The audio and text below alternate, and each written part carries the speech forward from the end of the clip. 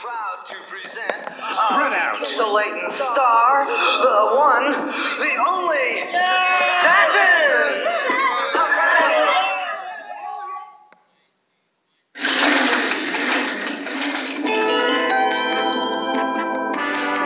Cobra that got away changed my life one rainy day. The Pyramid of Darkness, Part 3.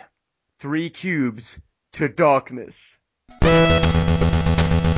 Tomax is captured by G.I. Joe, causing his identical twin brother Xamot to plan on rescuing him before Cobra can activate the final cube in the Sea of Lost Souls. Shipwreck and Snake Eyes find an ally in a pops... What? Wait, this is the synopsis for episode 4. That's a problem. Oh, Wikipedia, you failed us. You failed the city. That's weird. No, it's not. Wikipedia screwed up. Bad Wikipedia. You guys, you 100 people across the world editing all those hundreds of pages. But in any case, Shipwreck and Snake Eyes find an ally in a pop singer named Saturn, who helps them escape Cobra's troopers in Enterprise City. Some of that happened. There's a little town I know called Enterprise City. We are dealing with 3 cubes to darkness. That's correct. Then this is the correct sum. I don't know. Yeah. It's the Where one where they actually go to the City of the Dead. Yeah, where they go to City of the Dead. You see, part 2 should be the title for part 3. Oh, what a mindfuck. Rendezvous in the City of the Dead. And then finally, episode 4 kind of gets it right because it's Chaos in the Sea of Lost Souls. That's the right title. Because you see, I think Further Adventures of G.I. Joe is the wrong title for episode 1. Episode 2, Okay. he just basically didn't come up with titles for the first 2. Whew. Okay, cool, dude. You can do this. Deep breath. It appears I need to issue a retraction.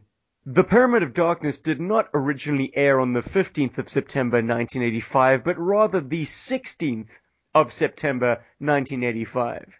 With that in mind, we now delve into Part 3, 3 Cubes to Darkness. Original air date, September 18th, 1985. Written by Ron Friedman, with John Gibbs and Terry Lennon chalking up the directorial credits. And in this episode, I just have to kick us off with a song. Ooh. Cobra that got away changed my life one rainy day. On our first rendezvous, we held hands and I heard him say, if you want a romance from me, you're barking up the wrong tree, 'cause Destro has the first call on my life, time and all. When he shouts, So much Cobra better than fights, hers. a war by day, go by night. Goodbye, men, I've had to say, Cobra that got away, yeah, yeah, yeah. The Cobra that got away went bye-bye, no more to say. He stuck me with the bill, but I think of him still. Honestly, dudes. This Hold on, I just episode did like a is- bazillion windmills now. Hold on, I just gotta catch my breath, dude. Don't Is- forget I- your 6-step and your backspin. Oh, guys, this episode is Sure. outrageous. I think it's worth mentioning that Steven is fresh off of a very successful on-stage tour of West Side Story. I'm a Is that right? singer, can't you tell? Indeed. He's a singer, can't you tell? That was a professional at work. Good stuff. Wow. It's better than Saturn's, dude. Like, Yeah. seriously. Wait, you're knocking Satin already? Oh, no. Yeah, sorry, dudes. I had to lead with that because, wow, I mean, I think, Joe, you put it best when you told me that this miniseries has more musical numbers than it has actual fights. I don't think the numbers quite add up to that. It certainly is alarming that we see this in G.I. Joe, a TV show about counterterrorism. Well, it's just fascinating, I think, that there are so many songs in this. How does this particular chapter open up? Well, we were left wondering at the end of the last episode if Lady Jane Flint actually really did drown in that Yes. goo. In that red goo. Yes, apparently no, they did not, because we all forgot Lady J has incredible spears that'll basically have any property she wishes them to have. She's kind of like the Green Arrow of G.I. Joe. Some might say Hawkeye, but What? DC and Marvel. I'd say Green Arrow as well. See, Green Arrow. Thank you very much, Paul. Boom. Well, yeah. Pre-New 52. But anyway. She has a magic air bubble spear that creates a hard-shelled air bubble around them. It's in fact mud, right? We're not sure what the hell that substance is that they're in. It's very confusing.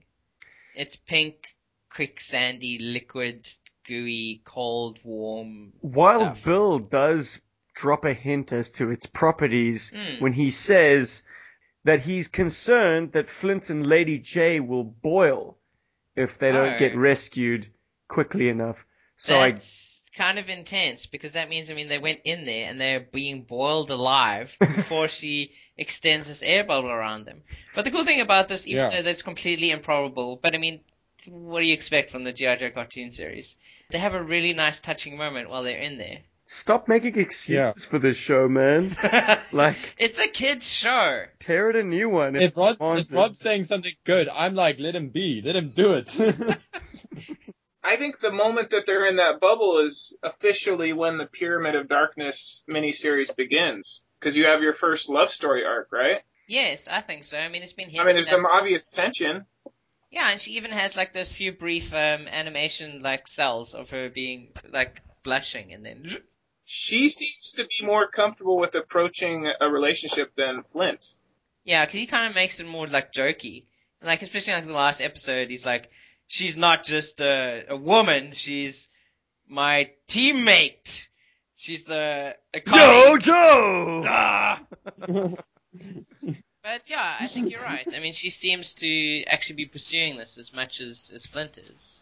Well, that's nice of the writers to be so progressive as to have the lady being more proactive.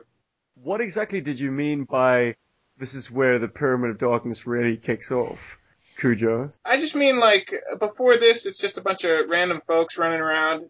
Now you have people that care about each other, so you got something. Oh, it has nothing to do with Flint pitching his pyramid. Nicely done, brother. Nicely done. Well, My time out in Southern California has served me well. And not even just their kind of love story. Now you actually kind of get more stuff happening in the Snake and Shipwreck story. Now they're in this incredibly bad neighborhood of Enterprise City, trying to get out of there. But they go into the Snake Cafe, and they have this lovely interaction with the maitre d', where he's like, "I'm not letting you in here with those pets. What about this if I give you these dollars? Well, I forgot about the parrot, but I still see the wolf." I don't see no parrot. Yeah. And then Shipwreck falls in love. Well, he calls the guy a chump after the guy lets him in. Yeah, he Yeah. does. It's like... Why antagonize the guy? He just lets you in. Because he's a chump? It's too much. Like, the logic doesn't follow. Like, why tip the guy and then be rough with him? Like, you've just wasted your money then, Shipwreck. Chump. Just Chump. lead with the fist, man. It might have been the best reading of Chump ever, though. The way he says it is pretty classic. It is pretty classic. Let's have a drop of that right now. Let's hear that. This ain't no hotel. Okay, forget that. But I ain't seen nobody with no parrot, no dog. What parrot? What dog? Yeah, well, I don't see no bird no more. But I still see a dog. Funny, that little doggy just disappeared. Take any table you want. Thanks, chump. Jump. Oh yeah, Alright, dropped. I like Duly dropped. that. That's some So good tasty. chump change right there. And yes, so the song that Stephen so beautifully did a beautiful rendition of plays at this moment, and they kind of work it into the whole story, where like Cobra is trying to find them. Like, we gotta find them. Where are they inside this club? Oh, sir, let's just let's look for the people with pets. It's Sound of Music all over again, right? Yes. It's beautiful. Yeah. I mean, like, let's face it, the Cobra Blue shirt is a stone's throw away from like a jackbooted Nazi. And they have a guy in a trench coat called Colonel Slash. Yes. And another He's guy, the number one guy. well, number one guy. Colonel Slash, exactly, and his unnamed cohort, who we can only muse that he is called number 2. So Slash and number 2 are waiting for their opportunity to seize upon Snake Eyes, Shipwreck, and their animal companions. But Slash is nice enough to actually wait till the end of the song. But then he changes his mind. But in the meantime, Snake Eyes and Shipwreck manage to get up on stage and take part in a can-can. And Snake Eyes reveals what he is able to do after years of ninja training. He is an incredible breakdancer. like- No, he revealed that he is an incredible Asian stereotype before Asian people were stereotyped as breakdancers. Not that he's Asian, mind you. Wow, it's prophetic. The ninja is doing, breakdancing and all that. This is, Well, back in the day, did you guys have people roll out like tile at recess and start breakdancing? Yeah, all the time, dude. It was like dance walls here, man. No, not a fucking chance. It never happened. Oh. No, but I mean, We like, don't do it that way. if Snake Eyes breaks out like a bunch of kick-ass moves and he just shows out, like all of a sudden you're like, that is the man. Like that's probably the high point of the series for me. Well, it's just so unexpected, I think, as well. These Well, soldiers put in And this... Timber's acting like the hype man in the background. He's like flexing and stuff. Timber just continues to prove how incredible he is and how versatile as a character. I mean, could we make that argument? Could I argue that might be the high point of the series right there? it's certainly Well, one of the most memorable. Yes. But I have to admit it's a personal low for me. Oh. Yeah, Because it is so cringeworthy for me. Oh my god. Well, agreed. But considering what we have Snake Eyes doing in scenes to come, like the series isn't quite tainted yet, and you're like, oh, okay, Snake Eyes just broke dance. Like, I don't. look, one of the strengths of the G.I. Joe writing, at least, is that these characters are presented as adult, rational human beings. You switch tracks and look at cartoons of around this time. You look at He-Man or Thundercats or even later tunes like Mask. You get adult characters that sometimes behave like children, sometimes act completely irrationally. G.I. Joe doesn't do that, except in these few instances, which really, really irk me. Like, no, Snake Eyes is not a breakdancer. It's just completely zany, off-the-wall stuff. He did grab the spotlight at the end, though, didn't he? He did that kind of like embraced the crowd. He was really into it. Oh dear, he missed his calling. Clearly he should have been a performer. Exactly. Yeah. Pretty happy with himself. He was exceptionally happy with himself. But you guys glossed over Shipwreck and Love. That moment too. Wow. Yeah, shit wreck. I'm not sure if it's so much in love or as in lust, because I mean, like, Okay. is it? I mean, okay, maybe love at first sight, but I mean, he was quite smitten with her. I will. It was a matter of seconds, and that guy was hypno. It was Yeah. just in it. She certainly gave as good as she got, because why the hell would she try and help him in the first place? It must have been love at first sight.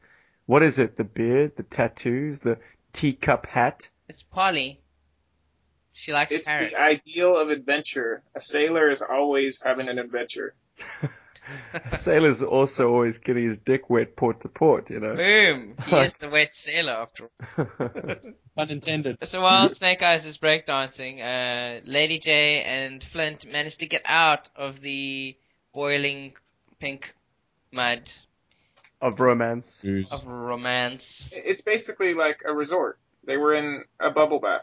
Essentially, that's what was going on, and they kind of do a counterattack on Destro, and she has a net arrow, because why not? Of course, she has a net arrow.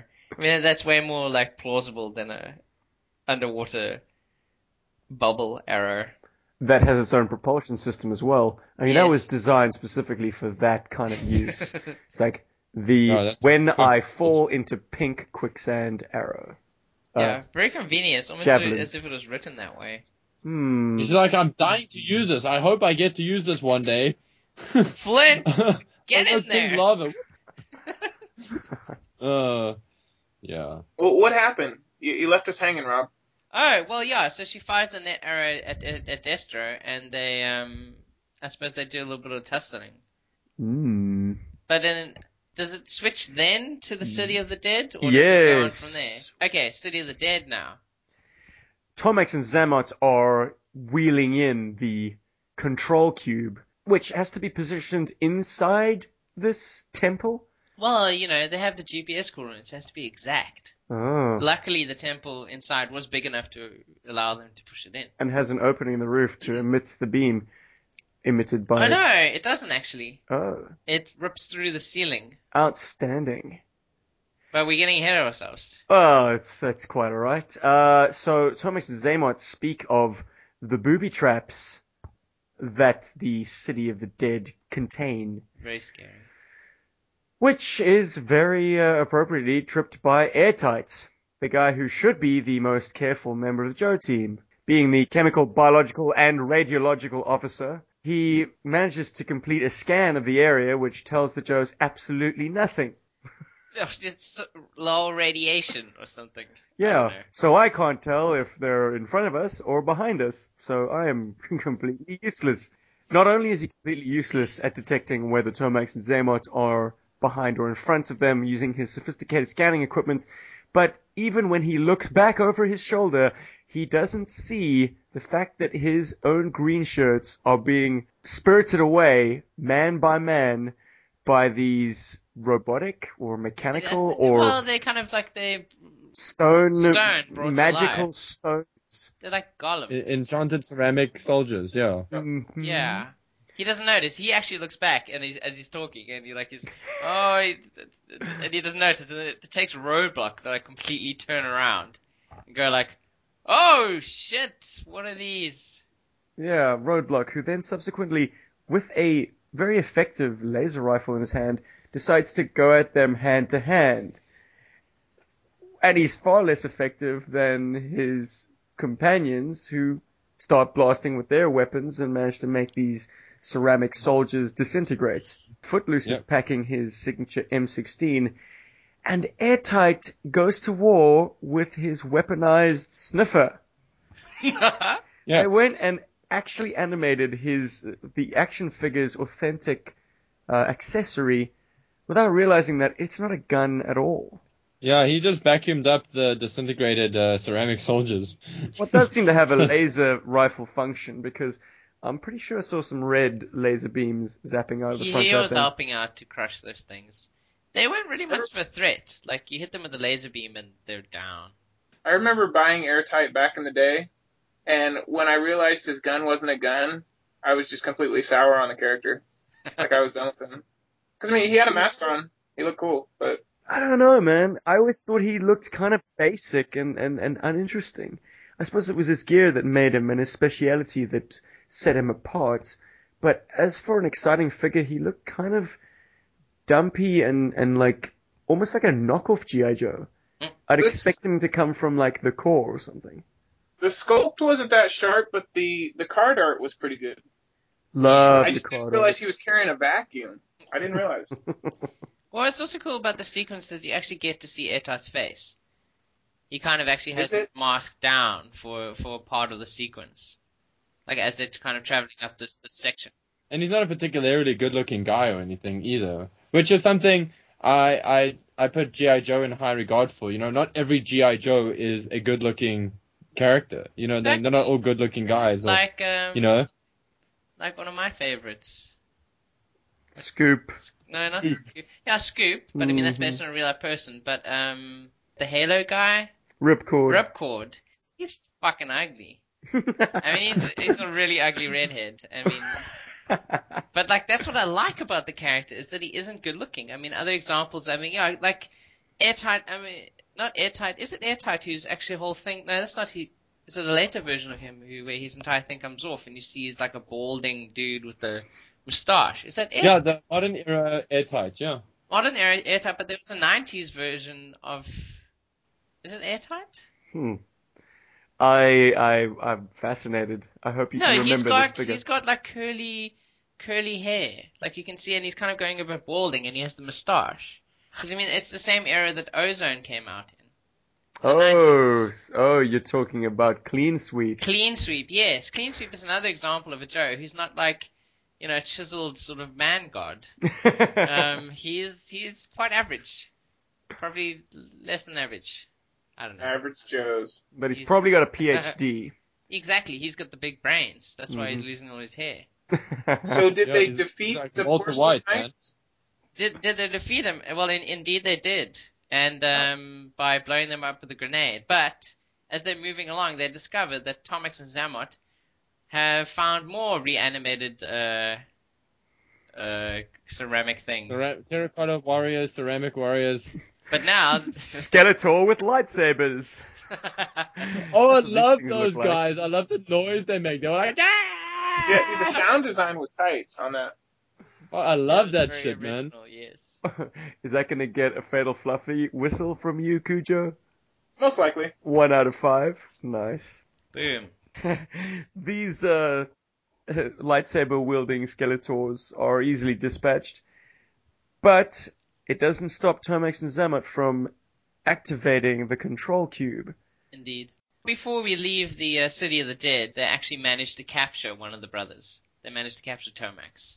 Mm-hmm. While Zammot escapes. He does say something along the lines of, I'll avenge you or I'll come back for you or something. I'll get you back. I don't know. Don't worry, brother. I'll come for you.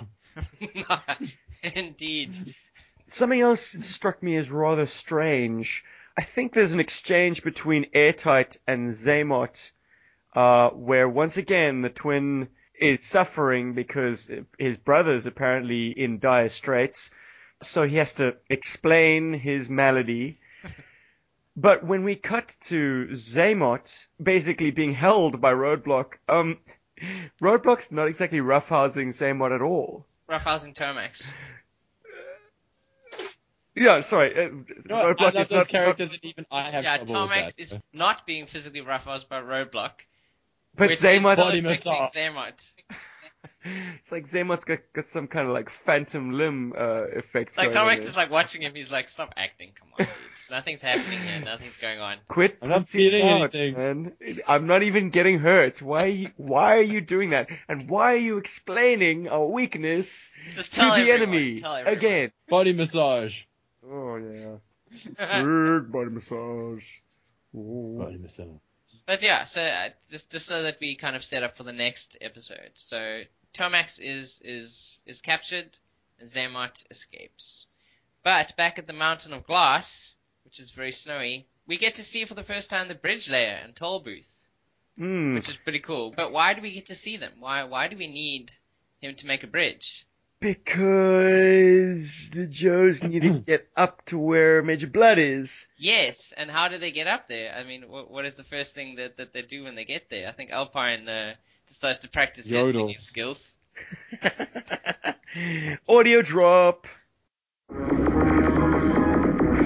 course, your burning question is, how can our guys get up that ice wall, correct? Right. Brilliant analysis. Fortunately, I happen to have an equally brilliant solution.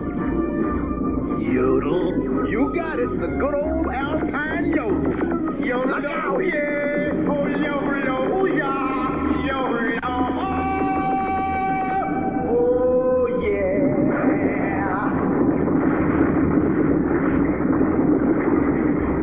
Whoa!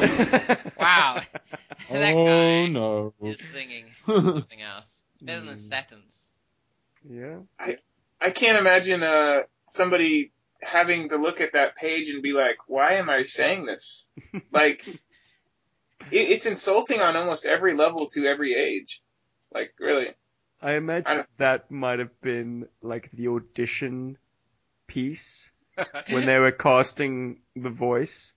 It's like, okay, this character has to yodel in one of his first appearances. Just give us a yodel, try and make it your own, do something with it, do something signature with it. And so, Something sexy. what did this Yodelay. particular voice artist tag onto the end of his yodel? Oh yeah. I Love was- it. I was also offended by the fact that he stepped out of cover to do the yodel. Like, he almost steps onto a stage where he's like, playing to the masses. It's physically impossible for any Cobra or G.I. Joe agent to be hit. Very true. Very At true. least at this stage. I mean, we haven't quite gotten into G.I. Joe the movie yet, where the rules kind of get bent a little bit. But right now, I mean, there's just a flurry of blinding blue and red laser bolts going everywhere except a piece of vital equipment or a person.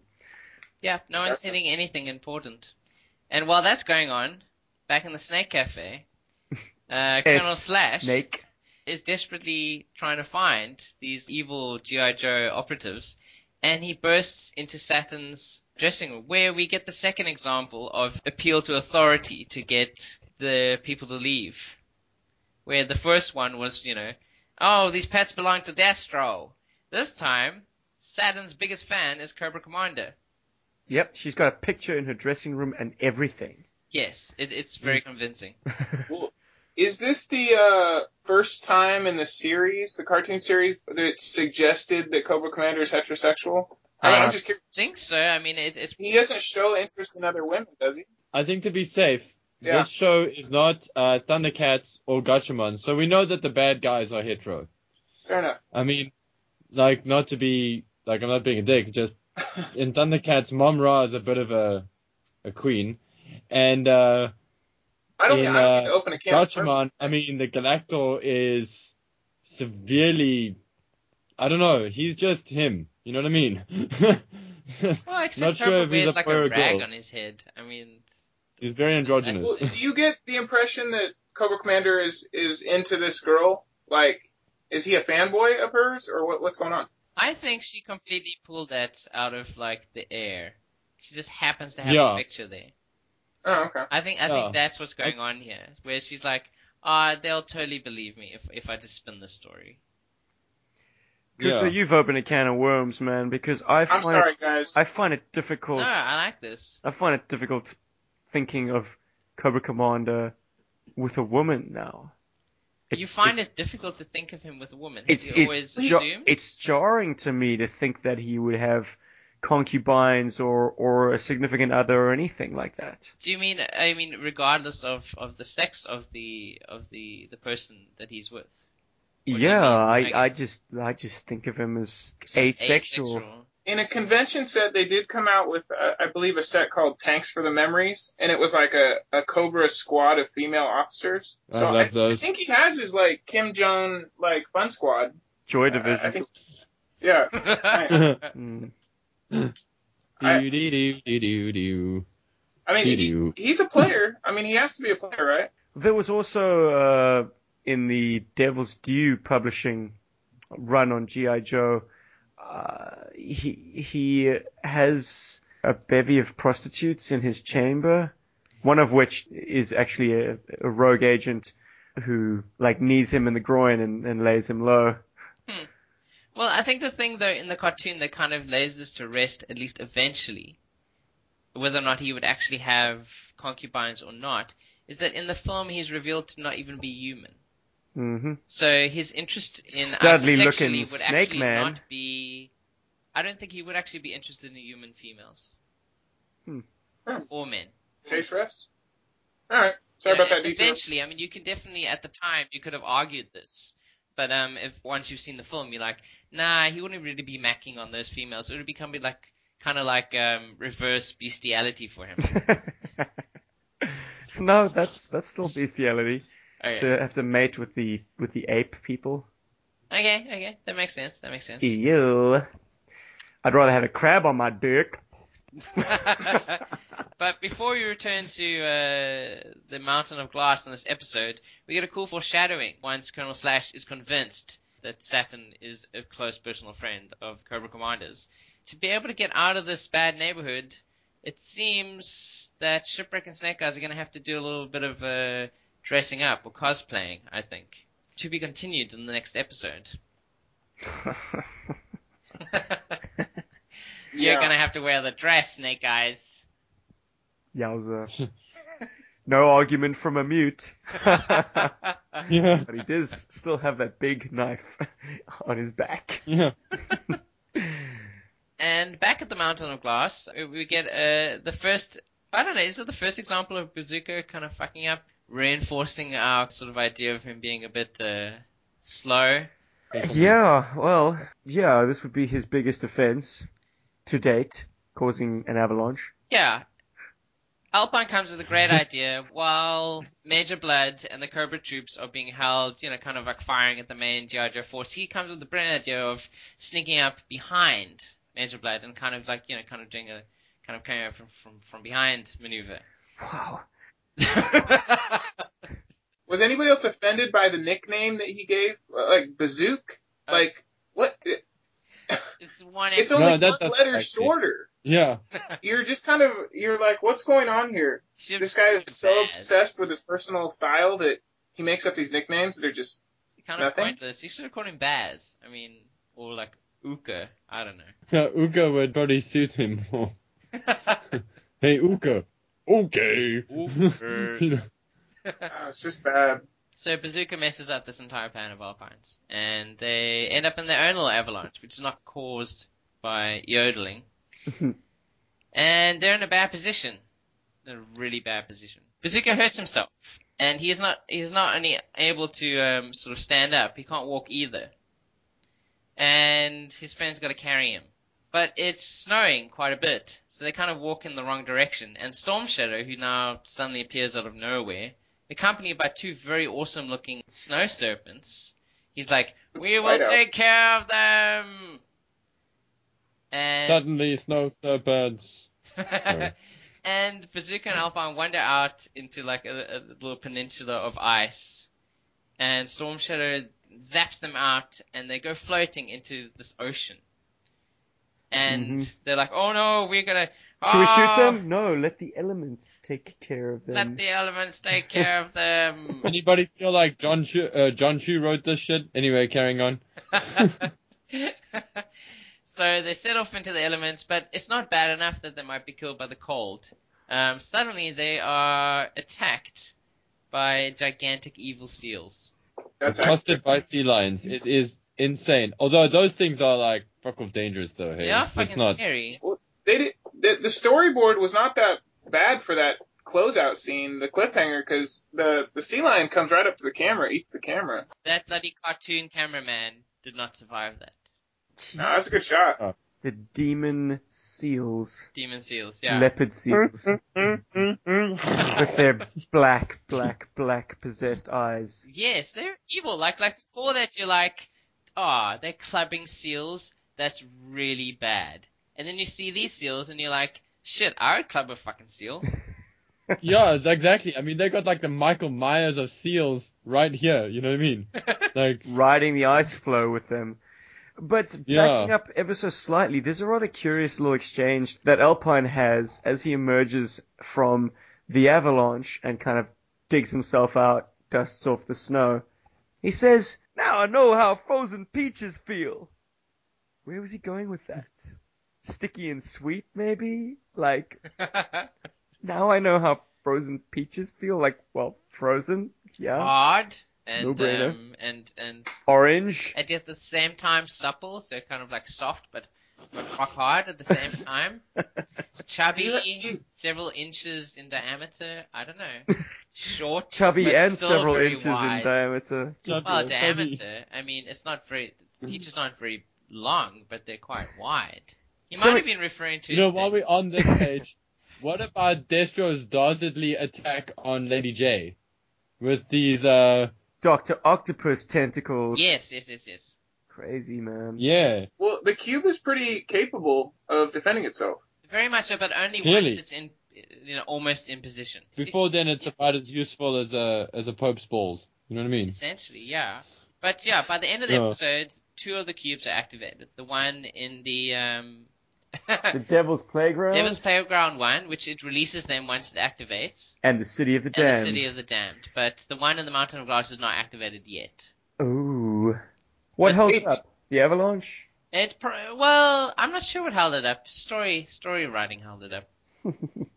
Were you offended, or did Major Blood's introduction do anything for you in this show? He kind of just appeared very, randomly. But, I mean, I think he was, at least the character himself in the cartoon, he had been featured in the previous met him before. miniseries. His voice was shrill, and he had a lot of energy. He sounded like a really nervous character. Yeah.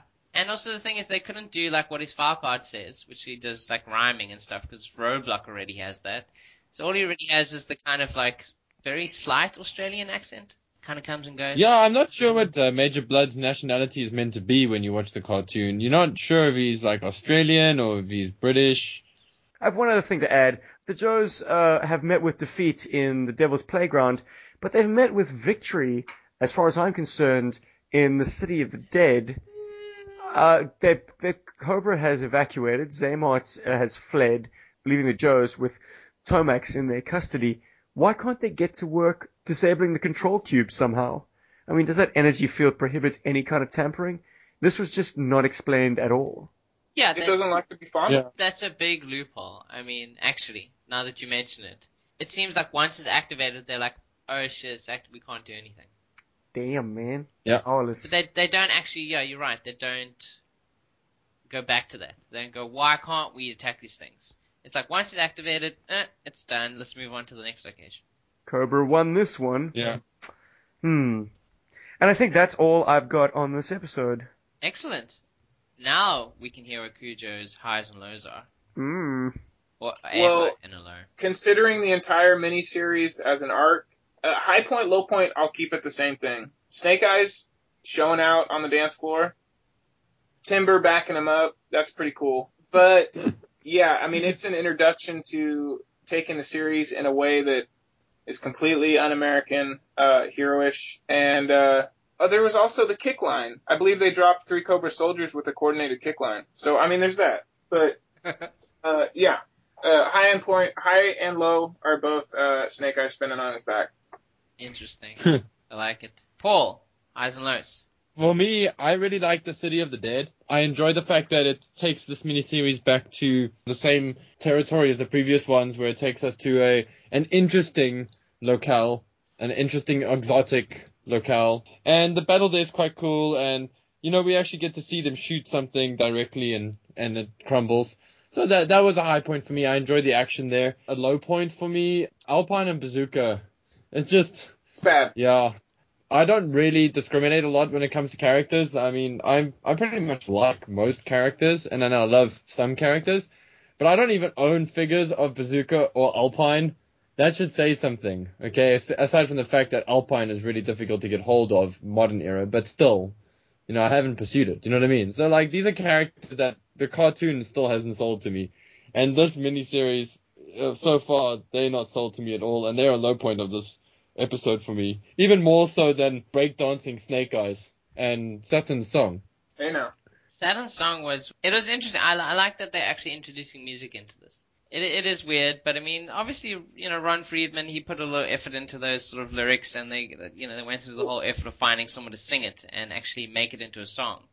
So I appreciate that kind of work that they put into it. You guys alluded to the fact that it did feel like a Nazi occupation. So, I mean, it makes sense that the pop music would be like, oh, we have to pay homage to the leader, or else, Slash or whatever is going to do them in. Propaganda. Yeah. Yeah, that kind of Gestapo feel propaganda. Yeah, very much so. I'd say 1984, but it's not. It's integral to the Nice. running of a place like Enterprise City. A Cobra-controlled city. All your problems that you would have had in Springfield of keeping the population in line, but multiplied to a massive, massive extent.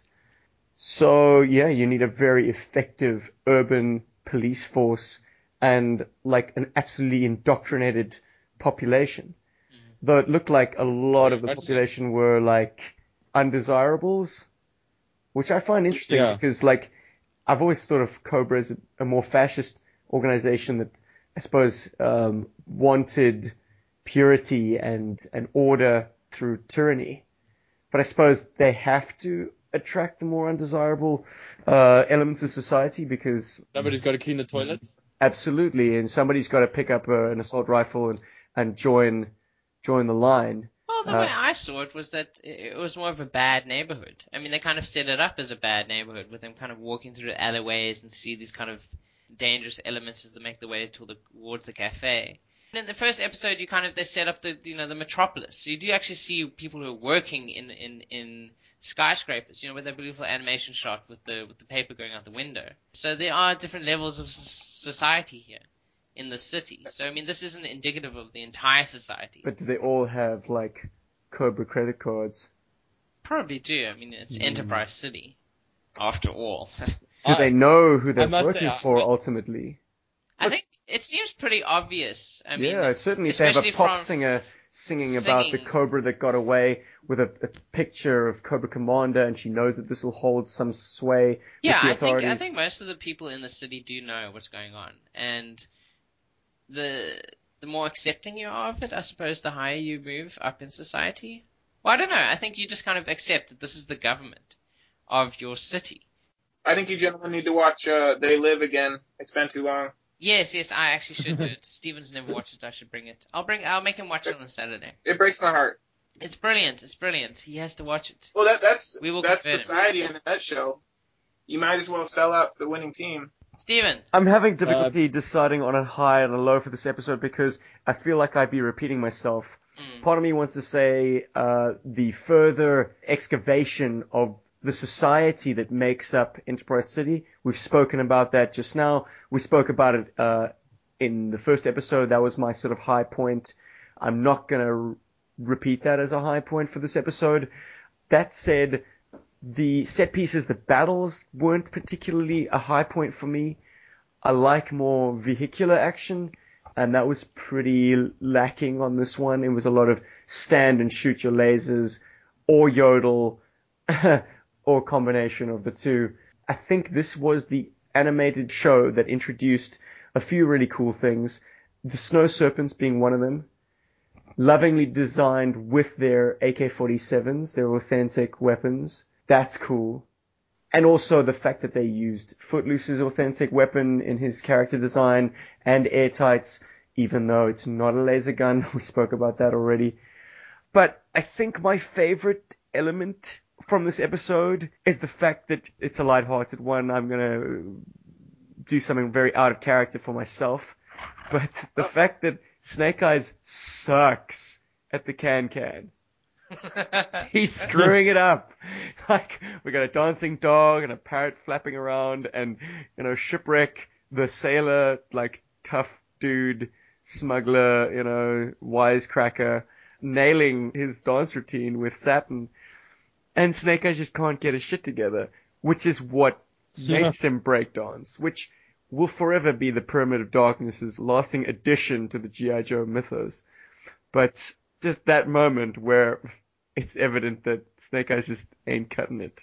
So he cuts loose, starts freestyling, a furious six-step into a windmill, into a backspin, and then hyping the crowd, as we said before, which incidentally is my low point.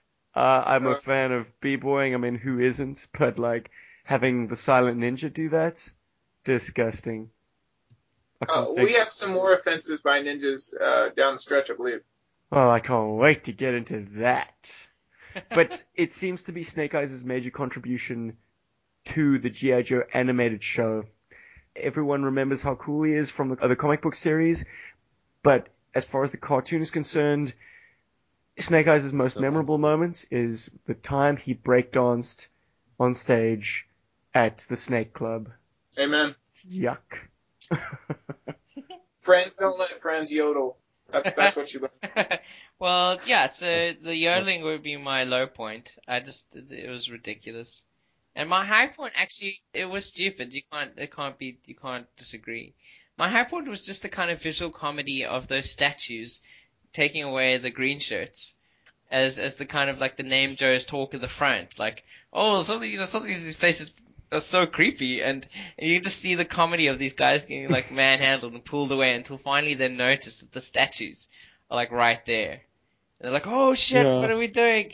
It's nice when you get this sort of subtlety, as opposed to like them always Shoot projecting. first. Yeah, shoot first, but also kind of always telegraphing everything that they're doing. Not only are you seeing what they're doing or what a character is doing, but he's telling you as he's doing it.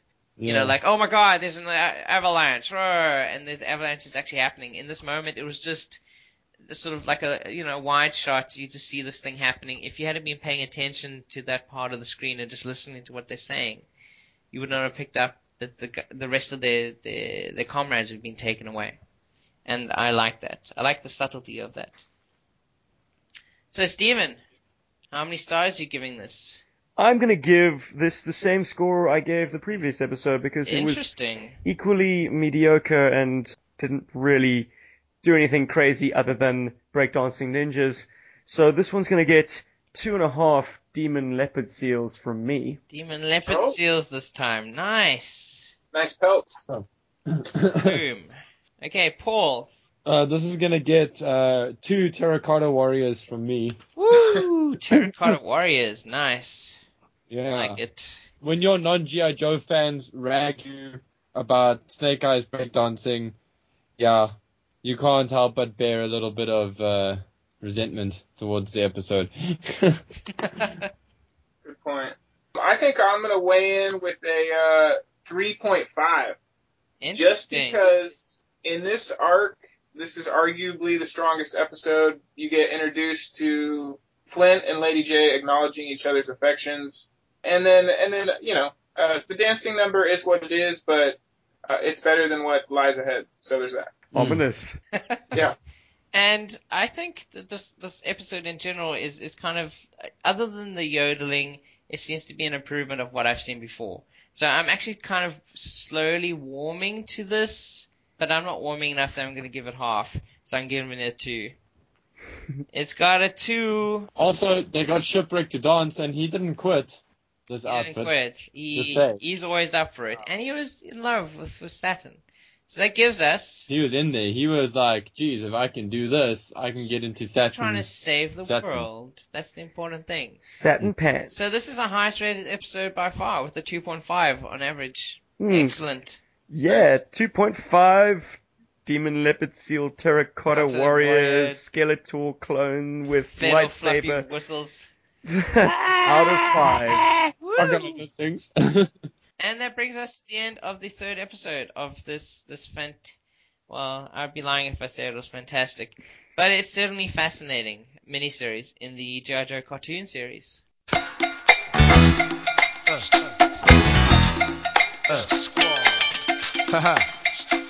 Turn me up a little bit.